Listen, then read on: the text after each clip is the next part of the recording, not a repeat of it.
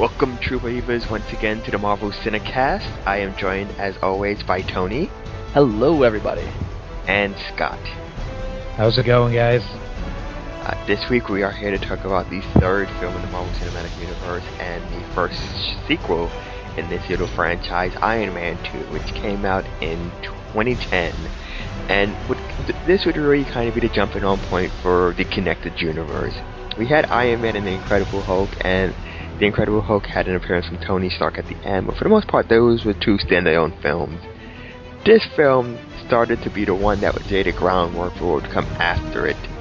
For better or worse, as we'll get to in a second. Yeah, definitely. I mean, the first Iron Man and the Incredible Hulk, really the only things that mixed them in with the overall universe was the post-credit scenes, and this one had characters in the film and storylines in the film that carried over to the following movies, for sure.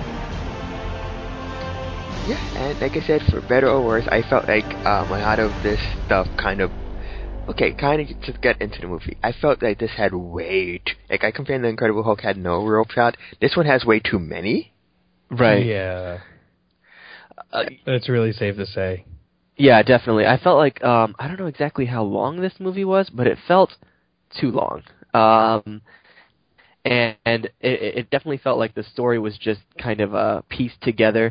The action was incredible, though. I mean, I had a ton of fun watching this movie, but I wouldn't say it's a great movie as far as like the story is concerned. But it's certainly a ton of fun to watch, in my opinion. I disagree. I felt like I thought it also had a momentum. I think pretty much for me, it kind of lost all momentum, and it never really grabbed me once the party scene hit, because I think at the start it was setting up something interesting, and then it never follows through on a lot of stuff. And I think part of it is they gave Tony Stark way too many arcs for this film. Yeah. The first one, which kind of came out of nowhere, is he's now dying. Right. Which was weird and kind of... Yeah, that was a left field sort of thing. I feel like they because it was kind of pointless when you think about it, that whole arc, but maybe they just did it to kind of make you feel for the character, kind of like what they did with his father. Although that's the other thing, is they gave him the father issues as well. Yeah. I mean, I don't know, I kind of liked getting deeper into the character. I think maybe there wasn't enough psychological conflict like there was in the first movie, so they tried to throw that in there to make it seem a little deeper than it was. I mean, but yeah, nothing really comes of it. And the end of that arc is he magically creates a brand new element in his basement one day. Right. Sir, you want to run some tests? Run them. And assemble the suit while you're at it. Put it together now. We are unclear as to the... I don't want to hear it, Jarvis. That tastes like coconut. Metal. Oh, wow, yeah! I do appreciate the scientific realism of him making a particle accelerator. It's basically like a miniature hadron collider. So I was like, oh, that's kind of cool. All right, yeah, they're doing that. But yeah, that was pretty insane. And then there's the arc with the military wanting the Iron Man technology as well. Mm-hmm. And I thought that was an interesting setup. It doesn't really go anywhere. There's the arc with him giving up his company. Right. There's him kind of go. I thought the most fascinating thing they could have done, and this is the one they don't touch on a ton of in this movie, is Iron Man, if I'm not mistaken, would have been the first public superhero that we've had in movies. Batman has a secret identity, Superman has a secret identity, Spider-Man has a secret identity. Mm-hmm. It would have been interesting if they focused on what it means to be both Tony Stark and Iron Man when the public knows. Right. And I feel like that's what a lot of these threads are setting up, and then they go completely different because it goes into a typical superhero movie. True. Yeah. Right. I think it's funny how all these other superheroes we can't tell our secret identity because it would be a danger to those closest to us, and Tony Stark's like, nah, man, it's awesome. This is fun. There's no conflict no consequences whatsoever. And that's what I mean. Like, the military stuff I thought would have been interesting. Like, who does Iron Man represent? Does he represent America? Does he represent the world? Does he represent Tony Stark's interests and Stark Industries? And that's not where they go with that arc. That arc is pretty much like, we want these weapons. Yeah. And he doesn't want to give it to us, so we're going to make our own version of these weapons. As he does not operate within any definable branch of government, Iron Man presents a potential threat to the security of both the nation and to her interests. I did, however, go on to summarize that the benefits of Iron Man far outweigh the liabilities, and that it would be in our interest to fold Mr. Stark into... Yeah, I mean, I guess that was kind of interesting in a way, because it's like, at what point, is the government allowed to, confiscate your creations, because it's like, I don't know, I just thought that was kind of interesting in a way, but I don't know. It was, again, just another side arc that there was a million of in this film, so it really... And that's the problem, is that if they had narrowed down on maybe 2 or 3 of them, it might have been a stronger film, instead of giving him all these problems to deal with. And then none of them really had any type of important payoff. Like I said, the payoff with his whole dying thing is that he creates a new element when he's out of a model that his dad created. I would also say, and this is more of a pet peeve than anything, I hate when movies kind of visualize you getting ill, because, it made no sense that he puts in a new arc reactor and everything disappears from his chest. Yeah, it's like instant healed. Yeah, weird. Yeah, that was a little bit odd. I don't think that's how medicine works. No, not at all, because it's So here's a funny thing I just looked up right now. This movie is pretty much exactly the same length as the original Iron Man, but it felt so much longer, and I think a big part of that had to do with all of those little arcs that were in the film, that it just kind of dragged. But, which is, as I said at the beginning, it just felt really long, but I'm looking at the runtime right now, and it's the same exact time as the original. Yeah, about 2 hours. Yeah, and again, it gets bogged down by having to have so many different moving pieces. Mm-hmm. We noted with the first film that it worked because almost everything was dealt with in relation to Tony, and then there are even subplots in here that don't deal with Tony, they're tangentially related to Tony. Right. But you have the Hammer and Whiplash subplot, which starts off with Tony, then deviates from him for the better part of the middle of the film. Mm-hmm. And then comes back to him near the end for the climax. But in that middle, there's really nothing that's related to Tony in that subplot. Yeah, that's true. I don't know. Well, let's talk about some of the characters, if you guys wouldn't mind. So, probably the biggest question in my mind is, how did you feel about Rhodey, about the change? Because that was a big change from the original film, from Terrence Howard to Don Cheadle. It wasn't as bad as I remembered. Mm-hmm. In my head. I remembered the first time I saw Iron Man 2, and I was thrown off because I wasn't used to a character change like that. But after watching it for I guess this is a second or maybe third time, I don't mind it that much. It's not the same type of chemistry and interaction as with the original Rhodey, but there's still something there. It's not completely lost. And I agree with you on the extent that I didn't mind the change. He seems fine as Rhodey. I still prefer Terrence Howard. I kind of disagree. The chemistry changes, and I feel at no point in this film do I feel like they're friends until the very end calls for it. Because in the first one we had them interacting. We had Tony and Rhodey on the train, and they got drunk and they were partying and stuff like that. Right. This one, Rhodey's role is pretty much to scream at him on behalf of the government, and I never feel like there's a close friendship. I didn't get why they were friends in this film. I completely agree. I feel like in the first film with Terrence Howard that you could see them kind of growing up together and maybe going to college together and getting in some trouble and stuff like that.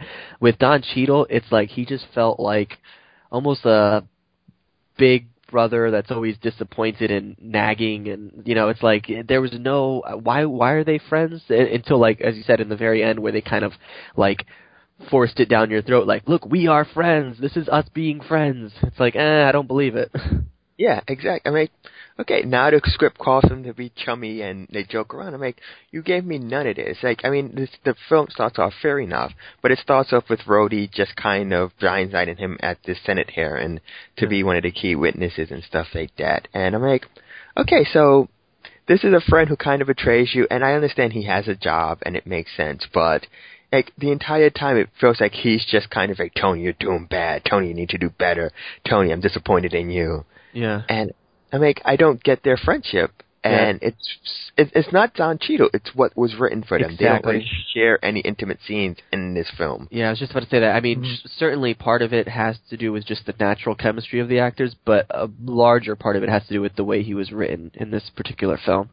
And yeah, it's just there's no, as you said, it's just you don't see why they would be friends. So I guess in addition, on the same track of characters, what do you guys think about the villains? Because that's another thing that kind of jumped out at me. It seems that Marvel again is so far just continuing with their string of just villains that don't have fleshed out stories and aren't really interesting, and they're just kind of disposable. But I don't know how you guys felt about the villains in this one. I remember the first time I saw this film, I enjoyed Justin Hammer, and rewatching it, I don't necessarily know why. I was thinking, at no point do I understand why the government goes into business with him. He seems completely incompetent. Yeah. I think at some point they should have shown him doing something well. Right. Because we were introduced to him. He can't even turn off a TV. That was hilarious. Like, it took him all that time. It's like, dude, just hit the power button. What are you doing? Yeah, he eventually unplugged it, but still. Look, if you couldn't get it off the first time, just yank it out. Is that Justin Hammer? Right leg up. How did Hammer get in the game? Arm up. Justin, you're on TV. Focus up. Okay, it's gonna be a left switch. Left is going to turn to the right. Oh, shit! Oh, shit! Wow. Yeah, I'd say most countries 5-10 years away. Hammer Industries 20. I'd like to point out that test pilot survived. I think we're done. It's not that difficult. This is supposed to be the second most intelligent person in the world according to the U.S. government, and he can't turn off a TV. Yeah, that was ridiculous. He was definitely just a kind of slapstick, I don't know, I don't even know, but I wasn't a big fan of him. Yeah, me neither. He had some funny moments, but again, I mean, he's supposed to be a villain. He's supposed to be intimidating. He's supposed, him and Whiplash are supposed to make you feel concerned about the hero. But at no point in this film was I ever concerned that, oh no, Iron Man might not be able to pull this out. He pretty much was always in control. Yeah, and that's the same thing with Whiplash. And I noted, and I guess it's one of those characters who was probably really difficult to translate to screen anyhow. But I was like, at no point is he a threat. Like, he really gets jobbed out quickly in these fights once it becomes even. Like, even in the first fight in Monaco, not Rhodey, Happy runs him over with a car like 3 times. That was hilarious. And one of the things in that scene that I was thinking is, like, why doesn't anyone just shoot him in the head? Like, he has no armor on, just shoot him. Like, it's not that difficult. But I don't know, maybe Monaco gun laws are complicated. And then he comes in for the climax, and this is supposed to be the big, and he pretty much gets jobbed out really quickly by Tony and Rhodey. Oh, and I'm like, with that cheesy. I don't know. The Let's Be Friends explosion. Oh my god! I was like, no, why are you doing this? Yeah, I feel like they could have made that fight scene a lot more interesting, and they kind of built it up with the whole chase scene with the drones, and then and then he appears and he looks pretty badass, Whiplash, I mean, and he's ready to fight, and then lasts for like a minute and 30 seconds, something like that. And it's like there at no point did it seem that Iron Man was going to lose. I mean, even when, they're having that drone battle and they're like, hey, the big gun needs to go up on the hill. He's like, oh, don't stay here. This is the kill box or whatever. He's like, if we stay here, we're going to get destroyed. And then all the drones show up and they just wipe them out immediately. Like, what's in the kill box? Oh, wow. I was like, it was like a 10-minute chase. And like you feel like, okay, they're outnumbered, they're outgunned, and robots give no struggle whatsoever. I'm like, why? Tony could have done this on his own. Yeah. I guess the biggest threat there would have been Rhodey, but I'm like, wow, he takes them out with no effort. Yeah, like remember, they are Hammer Industries. That's true. No, robots, these are Banco improved ones. Oh yeah. Yeah, but still, the base is Hammer Industries. Yeah, and this is kind of, and this is something we'll get to later. This is also kind of the start of the Marvel climax, which is just a bunch, it's a huge army versus the heroes flying in space and kind of blowing up stuff. This is kind of what you'll see again in Winter Soldier, you'll see in Guardians of the Galaxy, Right. You'll see in Avengers. It's kind of like we have this huge army and they're just kind of flying and stuff is blowing up. Yeah. There's no real stakes here. Until the very last second when he has all the robots keyed to a self-destruct sequence. You'll lose.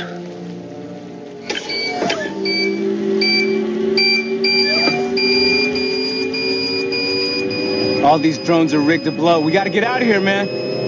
Pepper? Right. Yeah. It's and I don't know what they could do with the villains as far as they always seem to turn to one of two things: either, as you said, get a big old army of people to attack the good guys, or have just this insanely powerful creature. It's like I don't know what else they could do with it though, but that seems to be the go-to.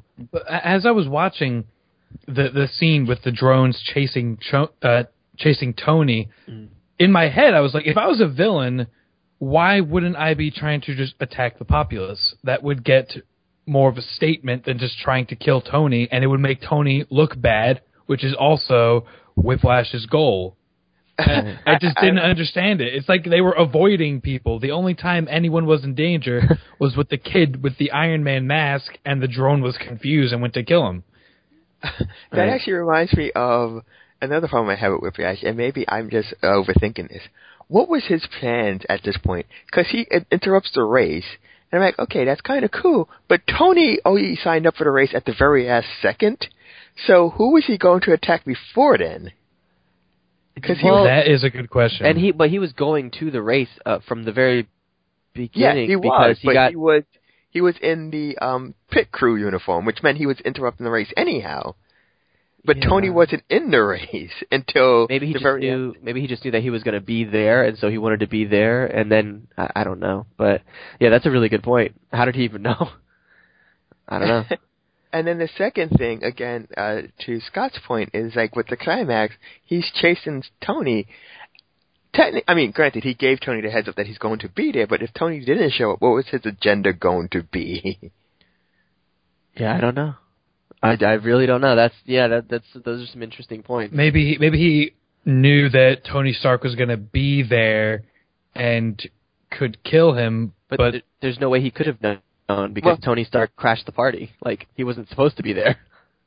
Well, he wasn't supposed to be in the race, but or no, at the final the final one. Yeah, he wasn't supposed to be there either. He just showed up. That was a Hammer Industries display. Yeah, that is true. He showed up because, remember, Whiplash does call him.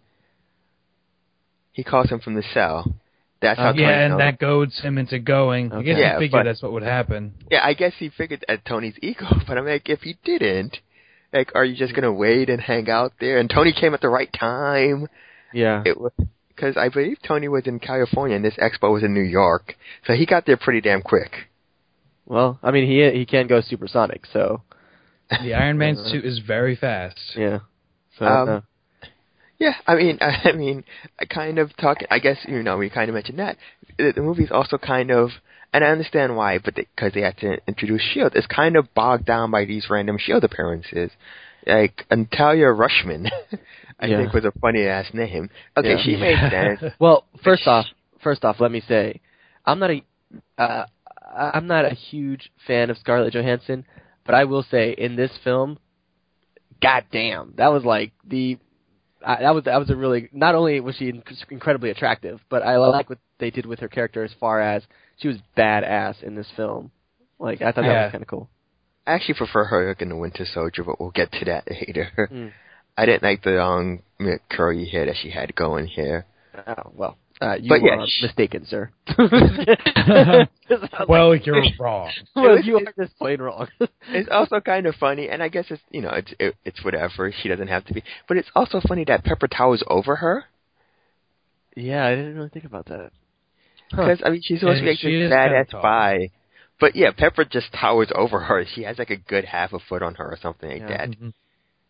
Well, I don't know. I mean, didn't Gwyneth Paltrow used to be like a model or something like that? So she's. Like I said, it's nothing to do with the movie. I was just finding it funny when they shared scenes because like one's a badass spy and the other one's, well, I guess former executive assistant, now CEO of the company, and she's like being towered over by Pepper. It's kind of funny when they like walking together.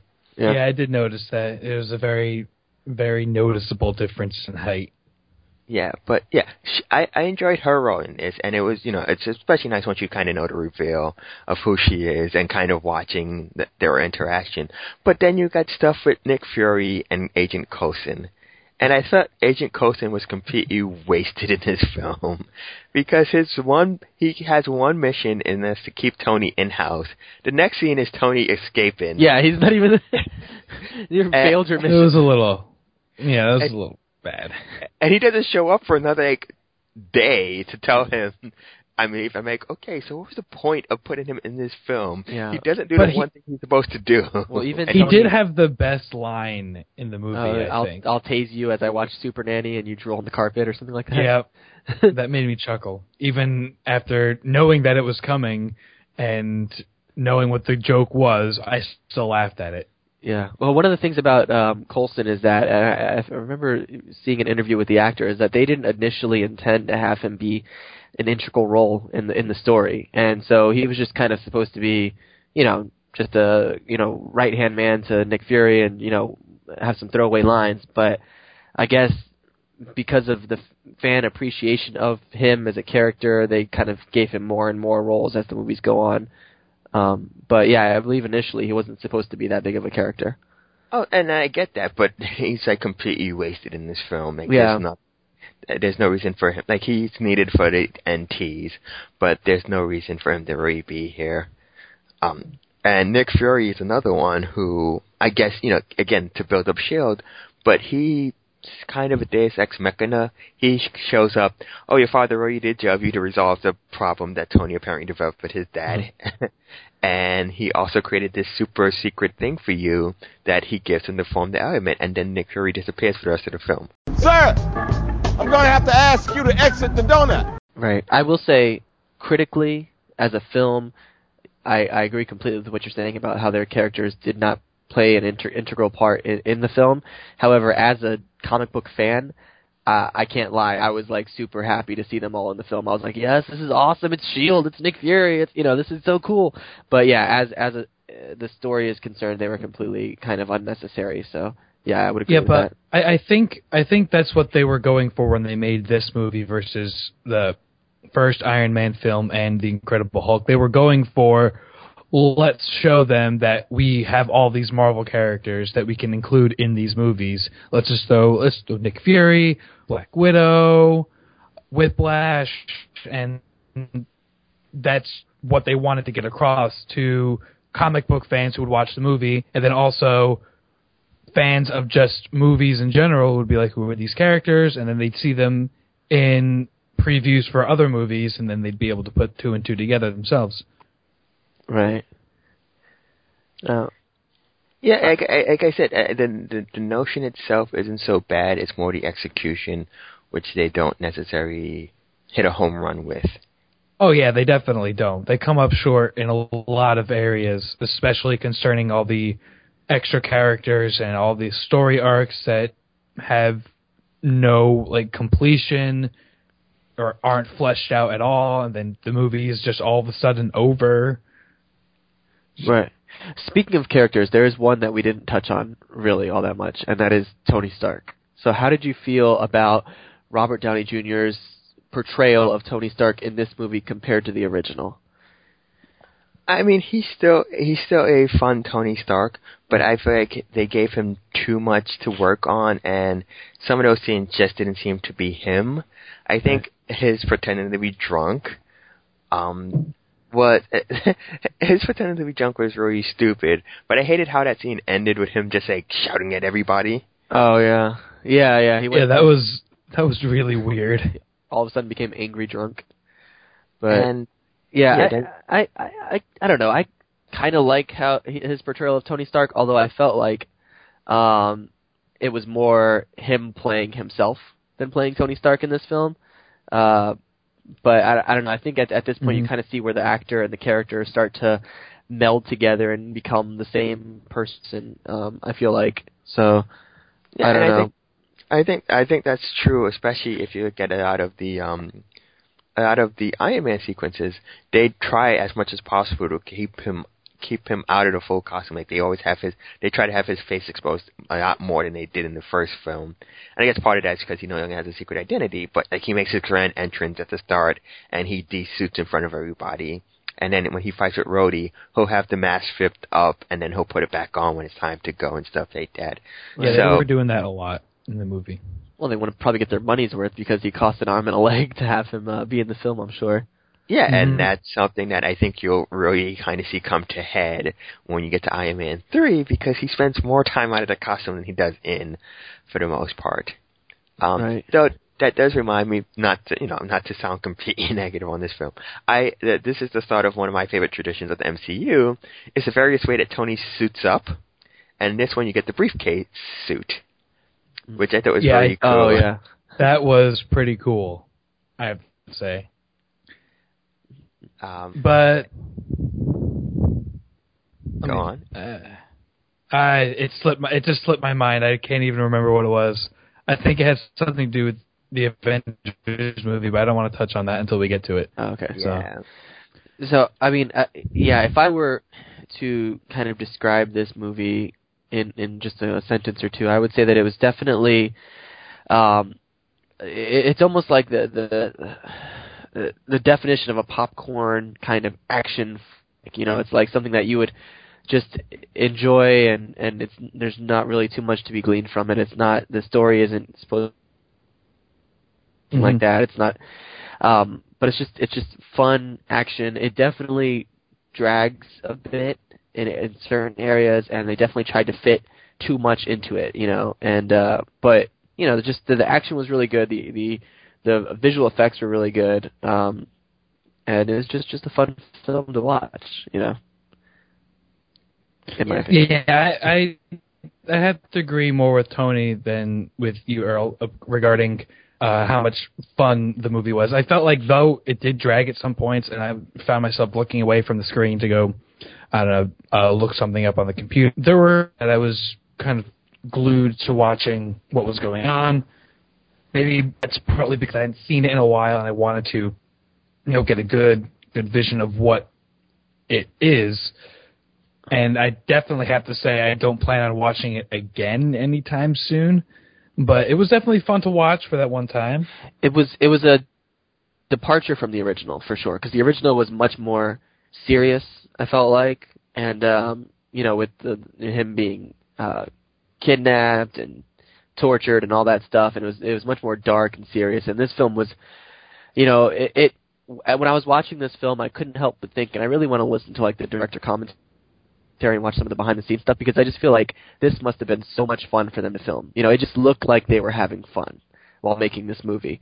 And I feel like that's just kind of what they were going with this one. They had done their kind of dark, introspective storytelling in the original, and this one they just wanted to blow some stuff up and have some fun and do some crazy stuff. And I thought they definitely succeeded in that, I would say, if that's what they were aiming for. Oh, yeah. I think they definitely succeeded with that. And that's part of why I enjoyed the movie for what it's worth. And the fun parts were fun, the blowy up parts were blowy up, and the slow parts were slow, but they weren't as bad as I remembered. And I think that's part of the reason why I actually did enjoy the film this time more than I remembered, because I went in with such low expectations. People compare it to like the Batman and Robin of the Marvel universe. I wouldn't go that far. I don't think it's a terrible film. I don't think it's badly made. I just think it's completely forgettable and unnecessary. It's bloated and bogged down by way too much going on. But yes, if you want to go in for just kind of, like you said, a purely popcorn flick, I don't necessarily think it's a bad one to pick. I mean, it's probably, of the three we've seen so far, it's the least likely for me to recommend to anybody. But it's not like to avert your eyes terrible. Yeah, I agree with that. that said, we did note that this is kind of the start of a really, really kind of connected MCU business. We already mentioned S.H.I.E.L.D., and we had the return of Nick Fury from the first Iron Man, Agent Coulson from the first Iron Man. If you pay attention to it, you can also see there's a scene near the end of the film when Tony goes to speak to Nick Fury once again. And if you look at the TV, it's showing a report as to what happened at the university in The Incredible Hulk. So that gives you your first kind of tie-in as to what time it is. And it also gives you a hint as to how Tony Stark ends up at the end of The Incredible Hulk, where Nick Fury's like, we'll offer you a consultant role. Right. Yeah, I didn't see the thing on the you mentioned that that was on the television. But obviously you did notice that they had the kind of Cap-looking shield. That was pretty interesting. I was kind of curious about that because I don't know where that shield is from. Because I thought Cap went down with his shield and it wasn't damaged in that way. So was it a prototype one? It might have been. I mean, that's kind of what it looked like, but I don't know. Because the way Coulson reacted to it, I thought it was Cap's shield, but that doesn't make sense once you watch Captain America. No, I think it was just a little Easter egg thing. Yeah. I don't think it really was anything. Oh, it could as an old prop that Howard Stark had, him being such a fan of Captain America, and I don't know, maybe he broke it. The only reason I say that is if it was just kind of in passing, but the way Coulson reacted to it, it made it sound like it was an authentic one. He's like, "Do you know what you have right there? Do you know what that is?" And I'm like, "No." Oh. And then you got the big tease, and this is the start of really each tease kind of leading to the next film, and this sends Coulson to New Mexico where he sees Thor's hammer, which would kind of be the midway point of Thor. The Thor, which is the next movie we'll do. Mm-hmm. So this has a lot more pieces that start to fit together. And of course, the introduction of Black Widow, who will become an important part of the Avengers and eventually Captain America the Winter Soldier. Right. Here's one question. The Captain America shield, shouldn't he know who Captain America is? I mean, because in the 40s, Captain America was a big deal and it was a public figure. So shouldn't that be, recorded history in this universe? So, I mean, he wasn't a secret. He was on television and stuff and doing commercials in the 40s. So he should know. Yeah, I think Tony recognized what it was and understood that, but also kind of did not really care, considering everyone just thought that Captain America was dead. They still thought he was dead at that point. So it was just like, oh, I need this shield to prop up the pipe here, and that's the only usefulness Captain America has left. So yeah, I would also say that Tony has kind of exhibited a kind of just through arrogant ignorance. So maybe maybe he did know, or maybe he didn't know because it didn't concern him. It's not his project. It's not his. And a lot of people assume, I mean, at this point, Captain America would have been dead for 60 years. I don't think he necessarily would concern himself with a Captain America original shield, and who kind of learned that with the Avengers, that they aren't necessarily the best of friends when they first meet. Right. Mm-hmm. Okay. Oh, here's another thing: is that as far as Tony Stark and his father and that whole timeline, you did kind of get a glimpse into exactly how old Tony Stark is and how old his father would have been, because when you saw the video that his father had recorded, there was a 6-year-old Tony Stark in that video, and then I think they said that was in 1974. So then, meaning he would have been born in 68. So, and if his father was around in the 40s for the whole, Captain America thing, then, so what would that say? So say his father's 20 years old in 45. So then, quick math. Who does math? That would make him 43. 43 when he had Tony. So it's not outside the normal possibility. But it's not outside, but that would make him a really old dad. Yeah, for sure. Well, I mean, if anybody's going to do it, for sure it'd be the Starks, because, Yeah. Come on. Well, I have an older father myself, so that's within the realm of possibilities for me, certainly. It's within the realm of possibilities, especially being that it's not as big of a concern to guys as it is to women because we don't give birth. Right. One thing that's going to be an issue is that because now Tony Stark in present day is almost 50, right? It's 68. So yeah, what are they going to do 5-10 years from now? It's like, how old can you have Iron Man and still tie him to World War II? Well, you don't tie Iron Man to World War II. You tie his dad to World War II. Right, because that's when his father was, working on the whole super soldier project and all that. And so, in order to have Iron Man's father tied to it, then you have to, put some sort of a timeline together indicating how old he is. And after a while, so like maybe 10 years from now, it's like, can you really have a 60-year-old Iron Man? So you may have to kind of play around with that timeline, is what I was saying. Right. They do that a lot in the comic book universe. They kind of, they fudge things, they squish timelines together a bit. But it's getting to the point where, the actors and the actors are getting too old, the timeline's getting too long, and it'd be interesting to see what they do to counteract that. Right. Well, that's the tricky thing when you tie this into real world events. Like I said, I mean, if they had just made Captain America a part of some nebulous conflict as opposed to specifically tying him to World War II, then it wouldn't be an issue. But unfortunately, when you try to things to react, because film is kind of timeless. These stories are timeless, and so. But yeah, I guess we'll kind of cross that bridge once we get to it and see what they do with it.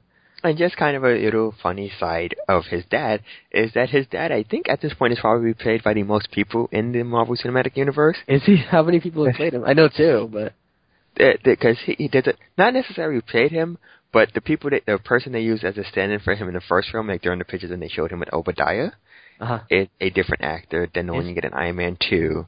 And then you get Dominic Cooper, who plays him in First Avengers, and he plays him in Agent Carter. Dominic Cooper, is he Hispanic? He looks it. I don't know. I don't know. I don't know. But so that was interesting. That's a good question. But not for us to discuss here. But yeah, we'll discuss that in Captain America. But yeah, he's been played by 3 different actors so far, and I think that might be, Rhodey's been 2, and I don't think of anybody else who's changed Hulk that much. has been 2. Yeah.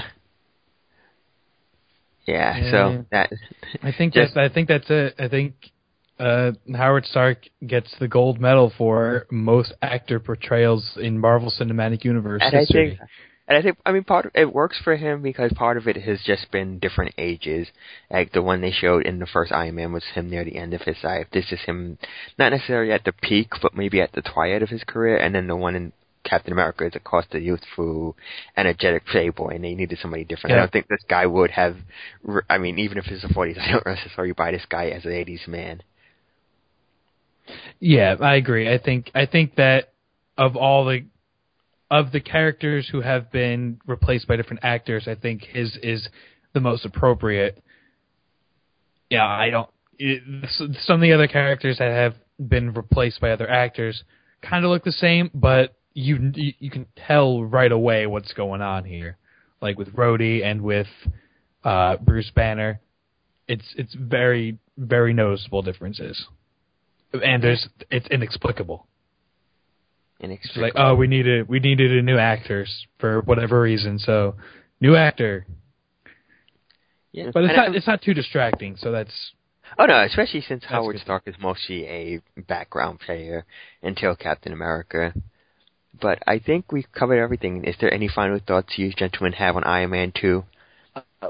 How about, we were discussing on the other films, like whether or not we would recommend someone watch it if they were trying to marathon or watch through the Marvel Cinematic movies. So what would you guys recommend that they watch this, or that they skip it? Or I think, I would skip the movie based on the quality, but I honestly think this is kind of the start of the proper MCU, because a lot of things kind of branch off from here. We mentioned, S.H.I.E.L.D. and Nick Fury, Black Widow, Agent Coulson finding the hammer. That stuff starts here and then kind of starts weaving its way into Thor and Captain America, leading up to the Avengers. Right. Yeah, I'd have to give Iron Man 2 the same type of recommendation that I gave the Incredible Hulk movie, though not quite the same. Iron Man 2 is a little more important if you're looking for the MCU sort of story overall. It's more important than the Incredible Hulk with that. But if you're just looking for a good standalone movie, there are a lot of other Marvel movies that do a much better job than Iron Man 2. So I'd put this in the same category as The Incredible Hulk, as you might only want to watch this if you're doing some sort of Marvel Cinematic Universe marathon. And other than that, you probably don't need to bother yourself with it. Yeah, I don't know if I'd put it in exactly the same category as the Hulk, because the Incredible Hulk, I felt, didn't really have any tie-ins to the overarching story of what's going on with the Avengers and all of that. This definitely introduced some characters as far as Nick Fury and I keep wanting to say Scarlett Johansson, Black Widow, and Coulson, and so I think that if you kind of want to get a feel for what's going to be going on later on, it's important to get to know these characters from their beginnings. So I would say for that, it's important to watch. Again, as we've discussed, it's not a great film. The story can be a little disjointed at times and drag on a bit, and some of the characters aren't that great. But if you go into it with tempered expectations, I think you can have some fun watching this film. So I would say I would recommend checking it out for sure if you haven't already. And I would also say, kind of to end on this, it also does kind of erase Iron Man 1's cliffhanger, because at the end of this film, Nick Fury's like, yeah, we know they're going to want you for the Avengers Initiative. And that was something they needed to do, because they needed some way to bridge the gap between Iron Man and the Avengers. So they basically, and it's again something that they run against, because they have to get him back for the Avengers, and there's no film between that. And he's just like, he pretty much reads the report that they give him here back to them, and they're like, whatever, we need you now. So there you go. Awesome. So the next film that we will be reviewing is Thor. Is that correct? Yes. All right. Yep. Which ties in perfectly with kind of the after credit scene of this movie. So I know, it's a coincidence. It's like they planned this stuff. It's almost as if they knew what they were doing. That's incredible. But yes, right? we'll be back next week with Thor. Awesome.